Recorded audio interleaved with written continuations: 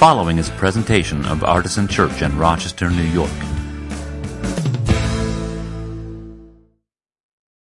So last night I was at a banquet celebrating the 25th anniversary of Northeastern Seminary, which is where I got my Master of Divinity in 2005. And it was a room filled with seminary types, religious professionals. And I don't know if, like in your industry, you have the standard conversations that emerge when you're together with your people, but in this type of room, the questions always come back to like church stuff. And there's always this little bit of asking of questions and maybe a little bit of comparison and measurement happening in the questions, but the questions always come around to me when I'm in those rooms. Tell me about your church, how long have you been there, what denomination are you, how many people attend, what ministries do you do, what kind of makes your church tick, and all that stuff. The added question I always get is, why is it called that? Which is a fun question to answer, but it's not for today. And I realized as I was having that conversation, for the 500th time in my life, that at this point in my life and in our life together, I don't actually know the answers to some of the questions about the current state of Artisan Church. And I think the reason is that we had a big old pandemic. And post-pandemic, church life is just very different. Very, very different. Attendance is either down or sporadic or less consistent than it used to be. Pre-pandemic, I used to tell people, yeah, my church is filled with kind of like every other weekers. So the people who are involved at Artisan is probably 2 times the number of people who might show up on a given Sunday. And post-pandemic, it might be like every other monthers, or every 3 weeks or 4 weeks. Ministry involvement is a big challenge. Like, we have so much stuff that we want to do as a church, and it's very hard to do it. And we still all kind of feel a little disconnected from each other, don't we? You never know who you're going to see in person or online on a given Sunday. And everyone around the table that I was sitting at agreed and echoed this. They said, yes, I see the same thing at my church right now. Now, there are a lot of really good reasons why people might be less connected to church than they used to be. I think when the whole world shut down, most of us took a long, hard look at our lives for a variety of reasons, right? One of which was just like, what else were we going to do?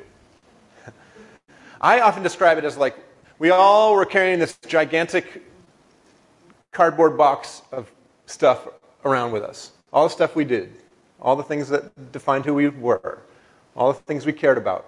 And, March 2020 hit and everything closed up and we all just sort of dumped those boxes out on the table.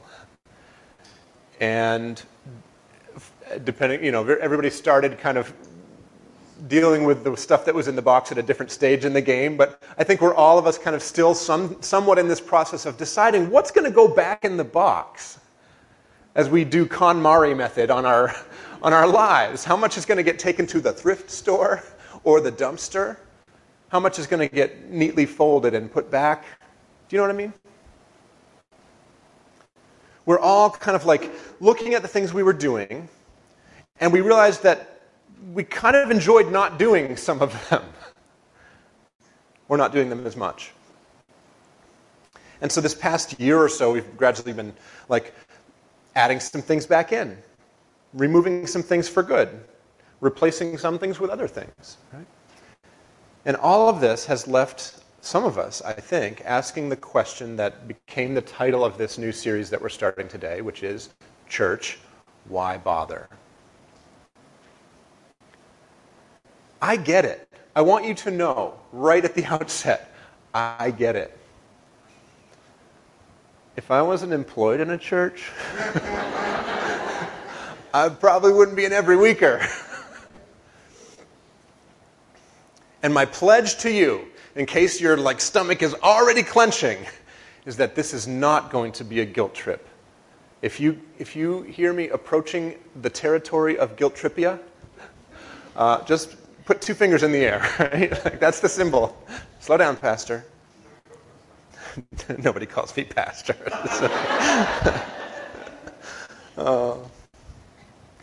Except Pastor Simmons. Pastor Simmons calls me Pastor.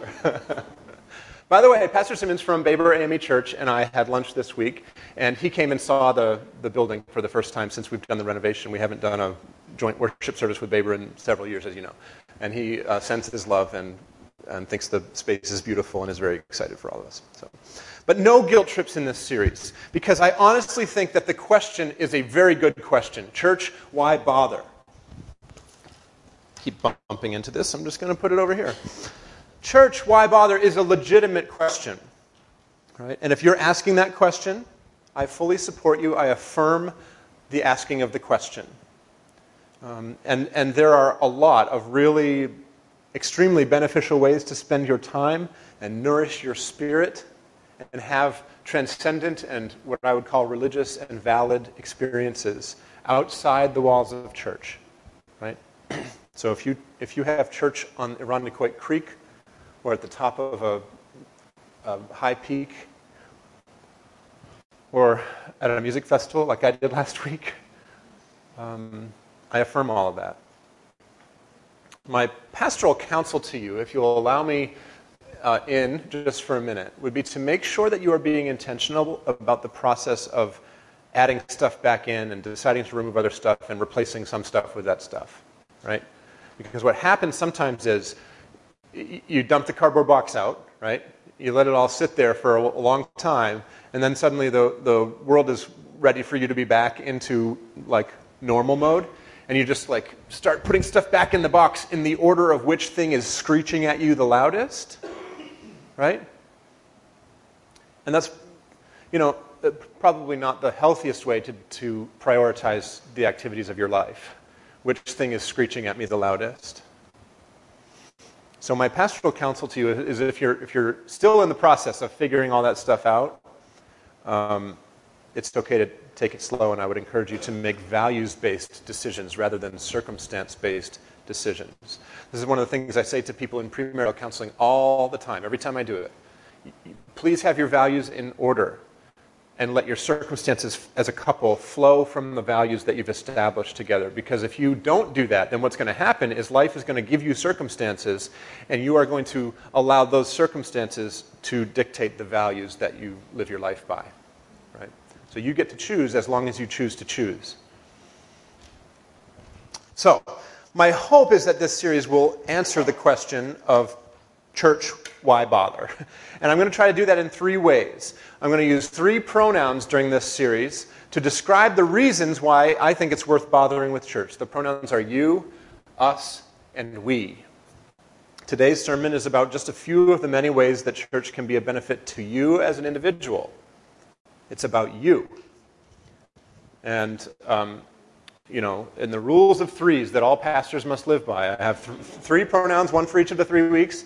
And then I have 3 points in today's sermon. There's 3 types of ways that church is of benefit to you. It's. I do not have a poem for the end yet. Yet. I will compose one on the fly. The next 2 weeks are going to be about us and we. So we're going to be moving from the individual into the communal. Now I know what you're all asking. What is the difference between us and we? You'll have to ask somebody who understands English grammar.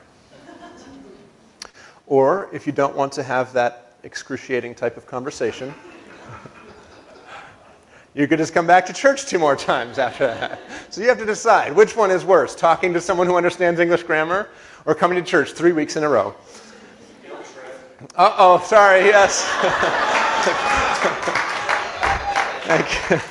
Thank you, I see that hand. Yeah. Settle down there, Pastor. It's all done. But whether you're a person who's on the fence about sticking with church, or you're a person who's actually, this is happening too in this season, a person who's exploring the possibility of being a part of a church for the first time, or for the first time in a long time, I hope that this series will give you some ways to think about that in a careful and considered way. And worst case scenario, there's a cute little kitten. You can always look at the cute little kitten. All right. How is church of benefit to you? This is all about you this week. And the pronoun you can be singular or plural in English. Hi, it's me. I'm the problem. It's me. I'm the one who understands English grammar. This is the singular you. How is church of benefit to you? All right. Let's look first at a little passage from the book of Hebrews. Hebrews 10, 24 through 25. It says this, "And let us consider how to provoke one another to love and good deeds, not neglecting to meet together, as is the habit of some, but encouraging one another, and all the more as you see the day approaching." Now, don't worry too much about that last phrase, "as you see the day approaching." And the translators, the editors of this version of the Bible, very helpfully capitalized the word day for us so that we would know to be scared of it. Right? I don't want you to be scared of that. See, there's a lot of apocalyptic expectation in the New Testament. And it turns out that maybe the world wasn't going to end in 10 minutes after the author finished composing their letter. Right? Did you see, by the way, that the latest rapture prediction failed to come true? Again? Rapture predictions...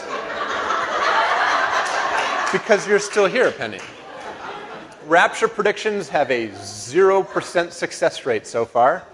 I like to think of it rather as a 100% inaccuracy rate. Good job by all of you who make rapture predictions. None of you do that, right? But here's the thing. We might actually benefit from hanging on to the spirit of that type of warning. Not because I think the world is going to end in some apocalyptic fashion very soon. I actually don't think that's what's going to happen.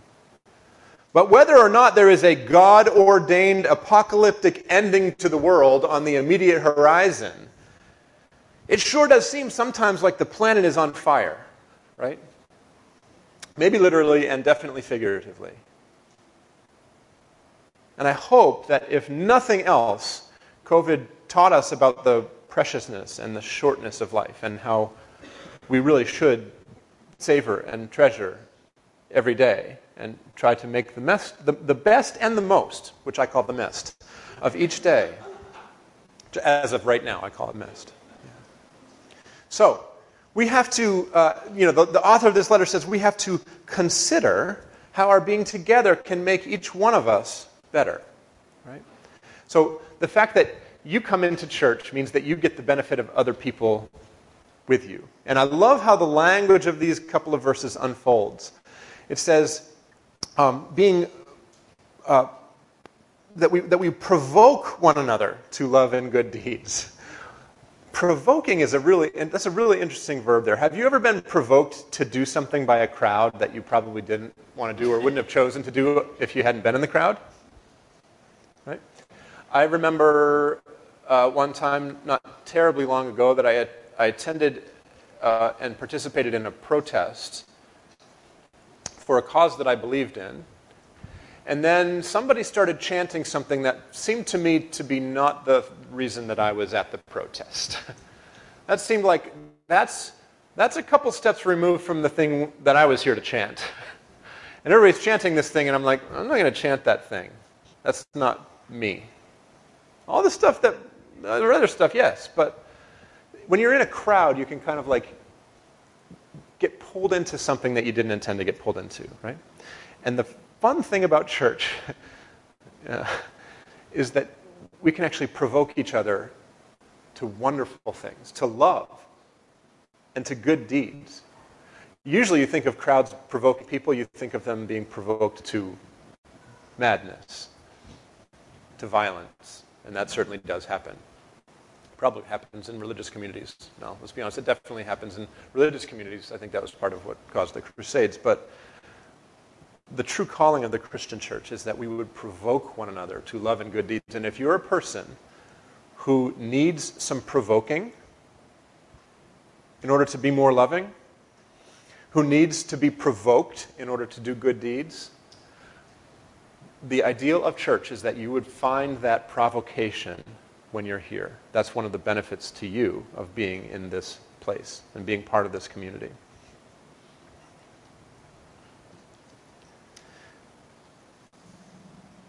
It also says, not neglecting to meet together, as is the habit of some. Right? That word really hits hard, doesn't it? Neglecting. If you don't know, this verse from the book of Hebrews is one of the verses that is often used in high-control religious settings to keep people showing up and giving time and money. And showing up and giving time and money. And if you don't show up or stop giving time and money, you might get a phone call or an email or a sideways glance at the coffee shop because you're going to be told you're neglecting the fellowship. You're neglecting the meeting together. Don't be like some people. Be like the other people, the good people, the ones who come to church every week. I can see in your eyes, some of you have heard this message, and I've already made my guilt-free promise. That is not what I want you to hear from this verse. In fact, I want you to know that you are safe here, if that's been your experience and you're kind of feeling like the stomach clenching. If that sounds like overstated to tell people you're safe here from that kind of language, let me tell you this. I would say for most of the last 10 or 15 years, one of the most common things I've heard from people who find their way here is that they are either a member of the LGBTQ plus community, or they love someone who is, or they just love people, and they have seen how the church has wounded that community, and they're looking for a place where that wounding won't take place, or at least where it won't be like always happening, right? And in the last 2 to 3 years, something that has come up almost equal with that in what people talk to me about when they explore Artisan Church, they have questions. They want to know, is it safe here? The thing that they're talking about is the volunteer grind at their previous church or churches. I've been taken somewhat by surprise by this fact, but it is exceedingly common for people to have come from a church where the expectation on their participation level was so high and so heartless that it made them never want to go to church again, and they're just barely dipping their toes in the water of coming, and their number one question is, are you going to do that to me? Because I'm not going anywhere where that's going to be done to me again. And I'm trying to pay attention to that, even as I talk about this topic in a way that's really encouraging you to be part of church, and to be more part of church if you can.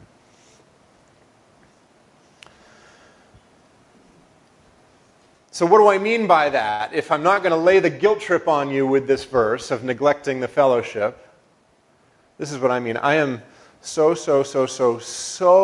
busy these days myself, and I feel like I neglect something like 100 times a day. Lord, carry me through to the day when I won't have so much on my plate. But the truth is that I don't neglect everything. There is something within me that prioritizes some things and makes sure that some things get done, even as other things get totally neglected. And let's be honest, there's a lot of space in between getting something done and totally neglecting something, right? But you see where I'm going with this. Maybe you have a similar situation in your life where it's not so much that you've been neglecting the meeting of the fellowship, but that there's so much going on in your life that stuff is falling through the cracks, right? Now, I would ask you to consider, what are the priorities in your life? What are the things that really do matter to you most? This is related to the thing I said before about putting things back in the cardboard box. Don't just do the stuff that's screeching at you the loudest. Don't just do the stuff that seems like it's most on fire. Those things have to be attended to sometimes. But I would ask you to consider what your values and priorities are in your life. And listen, I'm not assuming an answer. I'm not expecting you all to say, well, Artisan is number 1. Number 2 after Mario Kart. Right? Mario Kart is fun, by the way. I'm not here to give you the answer to the question, I promise you. I don't have the answer to that question for you, but I am here to encourage you to ask the question of yourself and give an honest answer. So, that's That's point one. The first type of benefit to you is what we might call inspiration and encouragement. By being in the room with people, you get to the benefit of being inspired by them, encouraged by them, and provoked by them on to good deeds in love. Right? The second one is teaching and admonishment. Who's ready for some admonishment? And gratitude. So you're going to get admonished and you're going to like it. Let's look at Colossians 3:16. This is one of my favorite books of the Bible, by the way. It says, "Let the word of Christ dwell in you richly. Teach and admonish one another in all wisdom. And with gratitude in your hearts, sing psalms, hymns, and spiritual songs to God." Now, if you are a person who wants the word of Christ to dwell in you richly, which is to say, to have Christ's love and teaching and way of being, living and thriving in your own life, then you have to show up for each other. You have to come to the place where you're going to receive that. And teach and admonish one another is such an interesting thing to say. Do you notice it doesn't say, "Let the word of Christ dwell in you richly, sit in the pew and let the pastor teach and admonish you"? It says, teach and admonish one another in all wisdom. And that kind of like communal experience of discernment and wisdom and learning, and yes, sometimes a little bit of butt-kicking, is one of the incredible benefits of Christian community when it's functioning the way it should. And if you want that benefit, the best way to get it is to opt in to the Christian community. And my little snarky joke a minute ago aside, it does go right after this to the idea of gratitude. And gratitude is one of these topics that I feel like is kind of in the zeitgeist of the I don't know, maybe I just am exposed to a lot of like mental health related social media memes. But it seems like gratitude is having a moment right now. It was vulnerability a couple years ago, now it's gratitude. And I love that. Both of those things are great, by the way. Gratitude is wonderful. And it's a fascinating concept because sometimes you ask the question, what does it mean to be thankful? Doesn't that need a direct object? Thankful to what? Thankful to whom? That's a hint, by the way, about the us and we stuff. And yes, sometimes I think it does, but not always. I think gratitude can be a way of life. And this connection between gratitude and teaching and admonishment is fascinating to me. They're right next to each other, which usually in the scriptures means that the author had some kind of thematic connection in mind. Right? Not always, but usually. So there's some connection between being in community with each other and receiving that kind of wise teaching and admonishment and getting to a place of being oriented toward thankfulness and gratitude. Which does make sense, right? Would you say it's easier to be grateful in a group or grateful alone? I think it's way easier to be grateful in a group, especially if the group has kind of set its posture that way. By the way, it then goes on to say songs. Songs. Church, why bother? Songs! Isn't it fun to sing together with people? I think it is. Thank you, Shannon and Sean, and everybody who does music here. Thank you, all of you who compose and comprise the artisan choir each week. We don't have a choir with robes that stands up here, although I'm not ruling that out someday. We have a choir that sort of gathers around in the seats. Psalms, hymns, and spiritual songs. I love it. So that's the second one. Second benefit to you of church is hopefully teaching and admonishment and gratitude and songs. And the third type of benefit of being in church community, I would like to think, is fellowship, prayer, and sacrament. I'm going to take you to the book of Acts now. This is the story of the early Christian church and its development. And this is from a description of what happened when Christianity began to spread like wildfire in Jerusalem after the resurrection. This is the verse right before this one says that 3,000 people were added to the church's number on a particular day. And then it goes on to say, they devoted themselves to the apostles' teaching and to fellowship, to the breaking of bread and the prayers.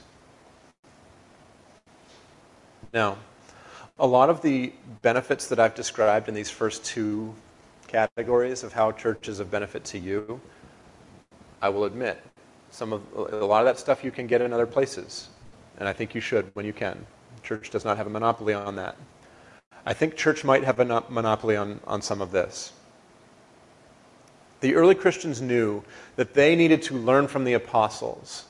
The apostles, who were they? They were the people who were closest to Jesus. They were the ones who knew Jesus intimately. And the people who were being formed as the early Christian church made it a commitment to hear from the apostles. Now, none of those apostles are with us anymore. What we have is derivative of them. But the church does kind of hold that stuff up. And when you come in here and hear the scriptures read, even before you hear a sermon about it, hopefully you are hearing the teaching of the apostles and it's beginning to seep into your soul. And who are the people who know Jesus most intimately now? Well, I'd like to say that they're all in church. I don't actually think that's true. And we can and should look for the face of Jesus in the faces of the people who are not in church, including those who are marginalized outside of the church, by the church. But to learn from the teaching of the apostles is a different thing. And they also needed to be together. They devoted themselves to fellowship. And fellowship it's a very churchy word. I'll acknowledge that.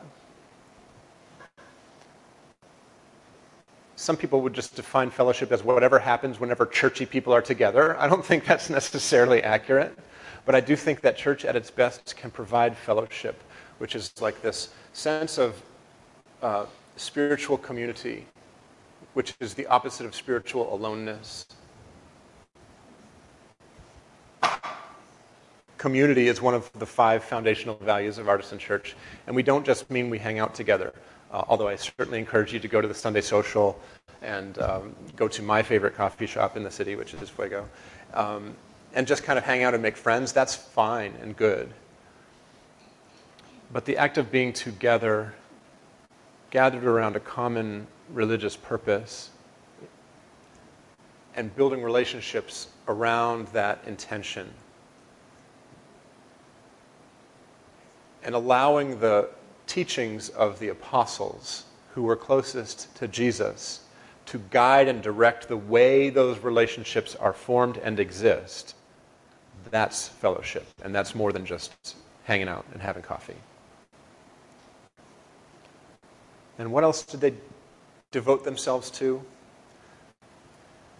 Well, to the breaking of bread and the prayers.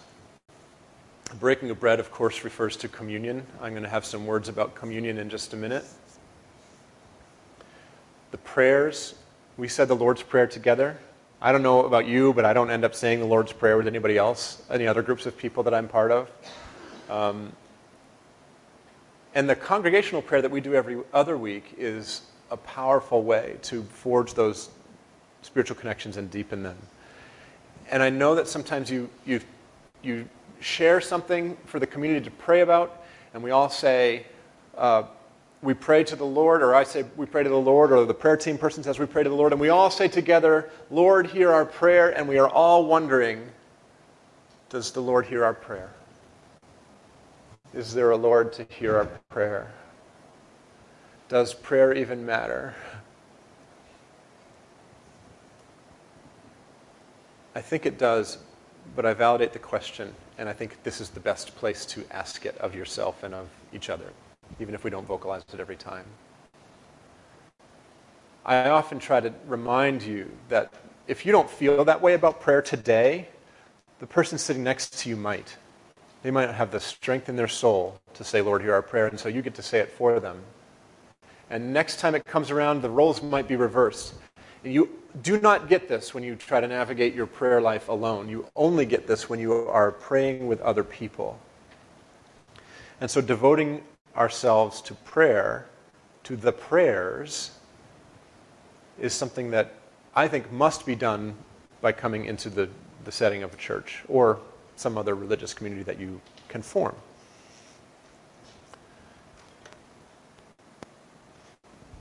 And for me, I think about Holy Communion as the high point of our worship, of our liturgy every week. I don't know if that comes through to you, but classic Christian liturgical structure moves upward to the table and then resolves outward into the world. And God forbid anybody ever think that you are here primarily to hear my sermon. At my very best, what my sermon should do is invite you to this holy table that the Lord has laid out for those who want to find him. That this sacred mystery of bread and wine is the thing that the Spirit is actually inviting you toward each week in our liturgy. That's why we do it every single week. No shade against other churches that only do it once a month or twice a year. They're just wrong. You know, we're right. Our way of being is the best one.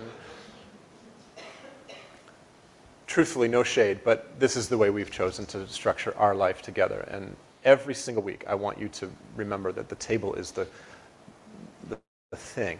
It's the thing. Ritual and sacrament.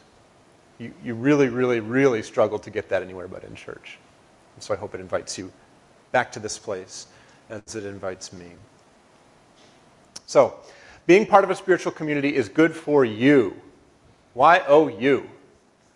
Coming together for worship, fellowship, sacred ritual, it's restorative to your soul in a way that nothing else is. Teaching, admonishment, songs, gratitude. But none of this will work. You've probably already made this leap in your head. None of this will work if the community is not functioning in a healthy way. If the community is not functioning in a healthy way, you can come in here until you're blue in the face and you might never get any of the benefits that I've just promised you, which has in store for you. And so, that's why we have to turn our attention to the communal aspect of being together. Church, why bother? Well, because if the first week of the sermon series is going to be true for individual people, the second and third weeks have to be true of all of the individuals who are gathered together. Unhealthy churches do not provide the benefits I've just described to their members. And in fact, unhealthy churches can do a lot of harm to people instead. So that's why the next couple of weeks are so important. I hope that you will come back. I hope that you, if you can't be here, will listen to the podcast or join us online on Zoom or Facebook, and that this series will be a way of giving you some ideas to think about as you kind of structure your life in this next season.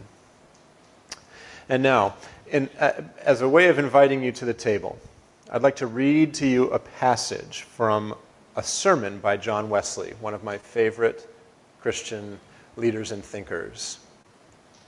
He wrote very, very long sermons, by the way, way longer than I write sermons. If you think my sermons go long, you should go back in time to hear John Wesley preach or get assigned them in a seminary class. But this one's pretty good. It's called On the Duty of Constant Communion. For those who might say, communion's not that important. Maybe I don't need to go to church today. I don't need the communion. Here's what he says. Fair warning, John Wesley made no such pledge about not laying a guilt trip on people. That was me, not John Wesley, and now I'm reading John Wesley, not me. The grace of God given herein confirms to us the pardon of our sins by enabling us to leave them.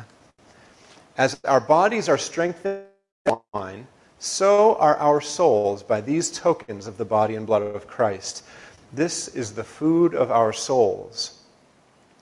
This gives strength to perform our duty and leads us on to perfection. If, therefore, we have any regard for the plain command of Christ, if we desire the pardon of our sins, if we wish for strength to believe to love and obey God, then we should neglect no opportunity of receiving the Lord's Supper. Then we must never turn our backs on the feast which our Lord has prepared for us. We must neglect no occasion which the good providence of God affords us for this purpose. This is the true rule. So often are we to receive as God gives us opportunity. Whoever therefore does not receive, but goes from the holy table when all things are prepared, either does not understand his duty or does not care for the dying command of his Savior, the forgiveness of his sins, the strengthening of his soul, and the refreshing it with the hope of glory. Our table is open. Will you come and receive? For more information, visit us at artisanchurch.com.